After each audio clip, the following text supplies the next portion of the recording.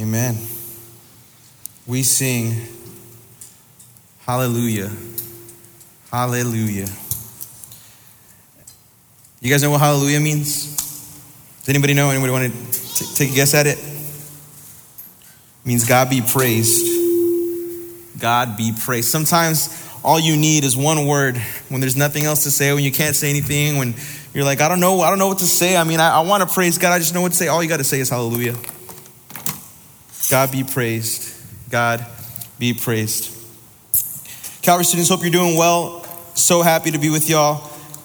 Can we just honor the band and the hard work that they're doing? Can we just honor them real quick? Yeah. I'm telling you, every week they're bringing it. And shout out to Desiel again, who was on the strings, on the viola. He corrected me earlier. It's not violin, it's viola. So thank you for that. Quick question. How many of you guys lie? Yeah, everybody's hand should be up, because if you didn't, you just lied right now. So now you can say, okay, I've lied. The reason why I'm asking is because we're in a series, right, talking about counterculture. We're in a series talking about what it looks like to be Christians who live in this culture, but not only live in this culture, but are a counterculture to the world that we live in, right? So we're not just you're not standing by. We're not just, okay, I'm in my Christian bubble, okay, we'll still live with them and love them. No, we're to be influencers of the world. We're not just to stand by, but a counterculture of the world. And you know, there are so many lies that we believe. And the reason why I asked who lied, because we all lie, but the thing is, not only do we lie, we believe lies as well. I'm a really good liar. Okay, I'm not proud of that. God saved me from that. Thank you, Jesus. I'm new in Him, new creation. But you know, back in the day, I knew how to get my way out of trouble. I knew what to say, right? I knew how to frame people, like my brother and my sister. But you know, don't worry. Like, I still got in trouble no matter what. But the point is that we believe some lies. There's this book by brother or pastor Shane Pruitt, right? Shane Pruitt is the IMB Next Gen director for NAMB, North American Mission Board. And if you were at one weekend, he's the one that spoke. And he has this book called 9 Lies That Christians Believe. And there's a specific lie in there that really stood out to me. It's actually the last lie that he talks about. And the lie is this, and you've heard this before, is the lie that you are to believe in yourself. How many have been told that you should just believe in yourself? Has anybody been told that before? Yeah, plenty of people have. I've been told that. You just gotta believe in yourself, man. You just gotta believe in you, man. Bet on yourself. I've heard that so many times. I'm gonna bet on myself. I'm gonna, show the world that I believe in me, and I'm gonna get to where I need to go. Right? Shane Pruitt talks about this movie called, he loves the Rocky boxing movies. And he talks about how there is this speech where he's talking to his son. He's just like giving him this amazing speech, and it's great. But there's that one line that he's like, I'm bothered by it. It's that he says he needs to believe in himself. The thing is, you're not to believe in yourself. And it's strange to hear that sometimes. It's weird when you hear, hey, don't believe in yourself. Like, if my dad would tell me, I'd be like, what? What you mean? Like, I'm your son. You're supposed to say believe in yourself. You're supposed to encourage me. You're supposed to make me feel like, but the truth of the matter is, no matter how hard I believe, I will never be Chris Hemsworth. I will never be Thor or Spider-Man or Batman, the best superhero of all time, right? And that's just the case. I mean, I can dress up as Batman. It won't look good, for sure. But I'm never going to be him, right? No matter how hard I believe, that's not going to be me. So we are not to believe in ourselves, but believe in something else. And we'll get to that in a moment. There's a story that we're going to talk about tonight. It's called the Prodigal Son story. We've talked about it many, many times before. And it's a great and fantastic story. Towards the end. In the beginning, it's kind of rough, but we'll get there. And we need to understand, though, is that as we are a counterculture, that the things that we're talking about and the things that we're saying to people are not going to make sense. So let me make this perfectly clear. If you're in here tonight and you're a believer of Jesus, you're a follower of Christ, you've died to yourself and you've given your life to Him, this message will be more understandable. But if you're not, and you're in here and you don't know, maybe you're new, I'm so glad you're here and happy. then this message will seem kind of weird. But I promise that at the end, it will make sense. Okay? Even to some believers, it doesn't make sense when you hear don't believe in yourself. I'll be honest, but I promise you by the end of it, I think we'll understand what we're trying to do. And point number 1 is that we need to believe that you are broken. Believe that you are broken. Luke 15, verses 11 through 32. We'll read the first few verses here. It says this is a prodigal son story. He said, a man had 2 sons. The younger of them said to his father, Father, give me the share of the estate I have coming to me. So he distributed the assets to them. Not many days later, the younger son gathered together all he had and traveled to a distant country wherever he squandered or spent his estate in foolish living. Okay, so here's a younger son of a father. And he says, I can't wait to bounce. I know I have an inheritance. Just give me my money because I'm bouncing. It's time to do me. I'm going to do what I want to do. You see, the son was betting on himself. He was believing, first and foremost, I can be on my own. I don't need my dad anymore. I don't need to be here anymore. I want to go and live my life. I'm going to chase my dreams. I believe I can make it. Obviously, I need your money, Dad, real quick first. But I believe that after that, I will make this money, make more money, and eventually live like a king. And I'll never need you in my life again. The son was betting on himself. He believed that he would be fine on his own. But the truth is, if we look deeper into this little short part of the story, is that his belief was rooted in sin and selfishness. His belief was rooted in sin and selfishness, okay? You can believe, and it's crazy, I know, but to think that betting on yourself or believing yourself could actually be rooted in sin and selfishness is so you're saying it's a sin to believe in yourself? I mean, maybe, yes. That's not the point. The point is that it's rooted in selfishness, which is a sin. It's rooted in your own desires, which can lead to other sins, right? So the son is essentially saying, I'm going to go and choose to sin because I believe that my sin is going to be better than what I'm doing right now. But we need to understand that we are broken. And you hear this all the time. We talk about it at church all the time. We're sinners. We're messed up, right? We're this, we're that. You can know what we're talking about. You can hear the words just being repeated over and over again and hear them and read them. That doesn't mean that you believe them. That does not mean that you believe those words. You can say, okay, you're right. The Bible says I'm a messed up person. The Bible says I'm broken. The Bible says this and that. I hear it. It doesn't mean I believe it though. And we need to cross that bridge where it's not just about knowing the truth, but believing the truth. It's not just knowing the truth, it's believing the truth. And the truth is that we are broken. We have natural tendencies that lead us to want to sin, just like the son here. But believing in yourself will lead to unfulfillment and failure.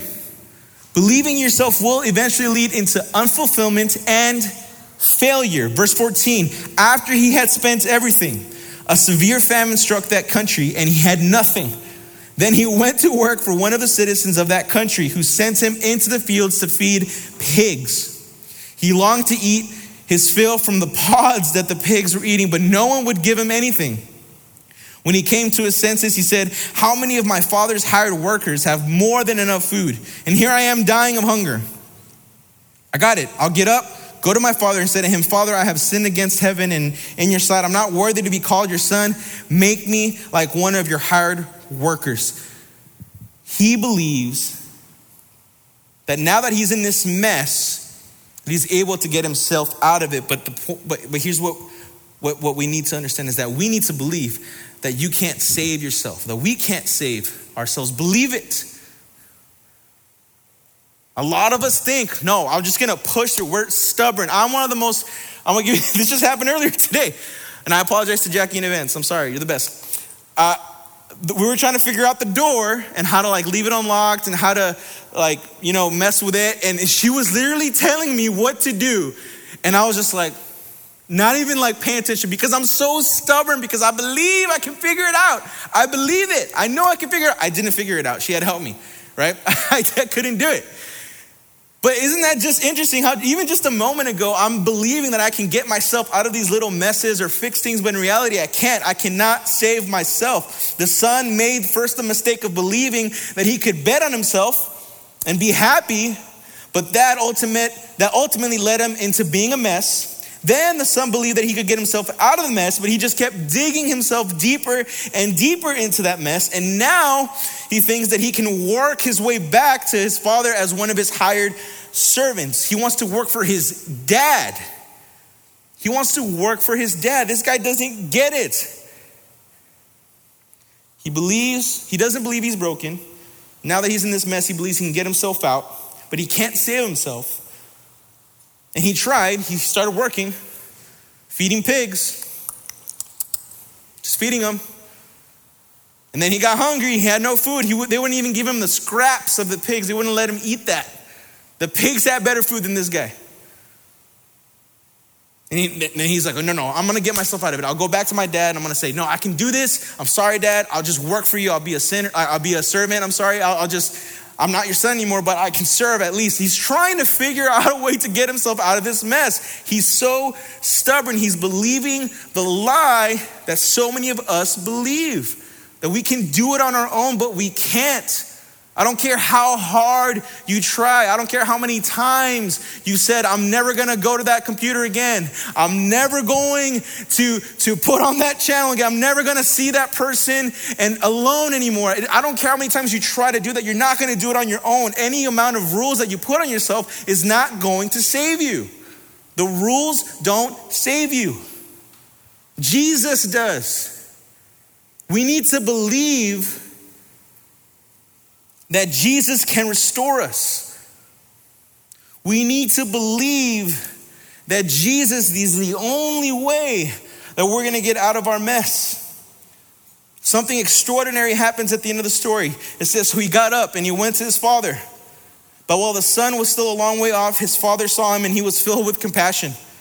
He ran, threw his arms around his neck and he kissed him. And the son said to him, Dad, I've messed up. In front of God and in front of you, I'm not longer worthy to be called your son anymore. But the father told the servants, yo, quick, bring out the best robe, bring out the Jordans, bring out that Gucci sweater, put a ring on his finger, put some Birkenstocks on his feet, get a fattened calf, let's make some barbacoa, let's make some barbecue, and let's celebrate because the son of mine was dead and is alive again. He was lost, but now he is found. And so they began to celebrate. What?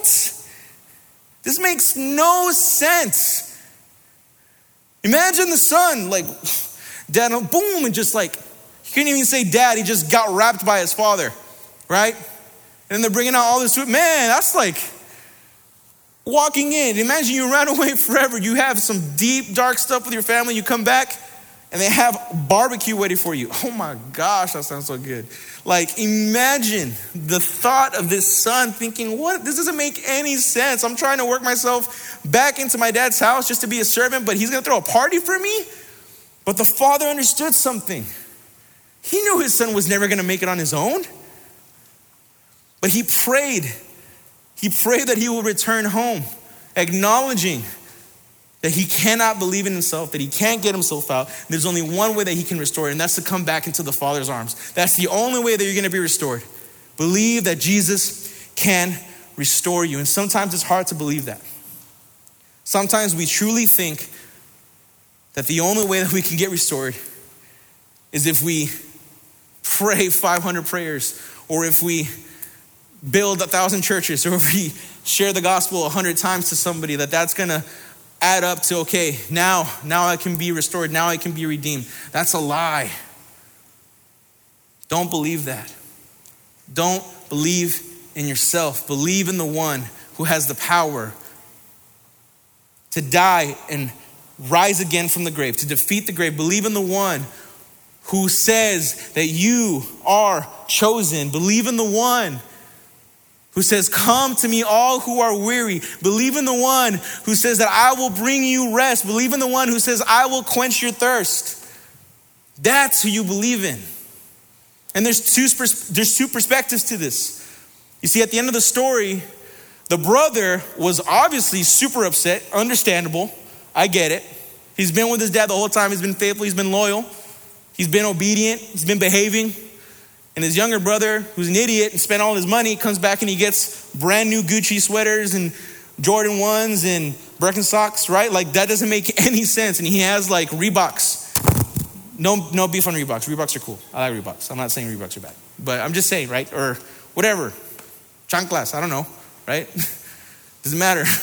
The point is that he was upset. And he was like, Dad, why are we doing this? Like, I don't get it. Why are you giving my brother all this stuff? You ran away this whole time. And his dad's like, don't you get it? Like, he's back. Your brother is back home, man. He's not dead. He's alive. And some of us in this room are the other brother. These two brothers, Cherish said this earlier and it was amazing. He said these two brothers were believing entirely on themselves and for different reasons. One brother believed that his sin and like money would get him happiness. This other older brother who was upset that he came back and had a party believed the fact that because he was so obedient that he'd get the first hand of everything. That's not it at all. Ultimately, everything that they got was rooted in the love of the Father, in the desire of the Father, in the will of the Father. So if you're in this room, maybe you're the prodigal son, maybe you're the one who's been lost and have thrown away everything that you've been given because you believe, because you bet on yourself, because you know that I'm going to get there on my own. Or maybe you're the other brother who says, no, I've been going to church my whole life. I've been baptized. I've been saved. Like 100,000 people have heard me share my testimony. Maybe you're that brother and I'm here to tell you, hey, praise God that he's moved in your life, but that's ultimately not who you are. That's not what defines you. Don't believe in your works. Don't believe in the fact that so many people have heard your testimonies. These are two different perspectives, but believe in the one who's in charge of it all, the one who controls everything. Let's pray. Father, I thank you once again that you remind us that we're not to believe in ourselves. And as strange as that sounds, it's the only way that will lead us to you. You see, you say that when we're weak, you make us strong. You give us waters that will never make us thirst again. You give us life. Jesus, remind us that we're called to be a culture that points everybody to you. Not in what we do, not in what we have, but in you. But who we are in you, Jesus. That we believe in what you are doing and what you have done. Because we believe in the truth. And you are the truth. You are the way. It's in your name we pray. Amen.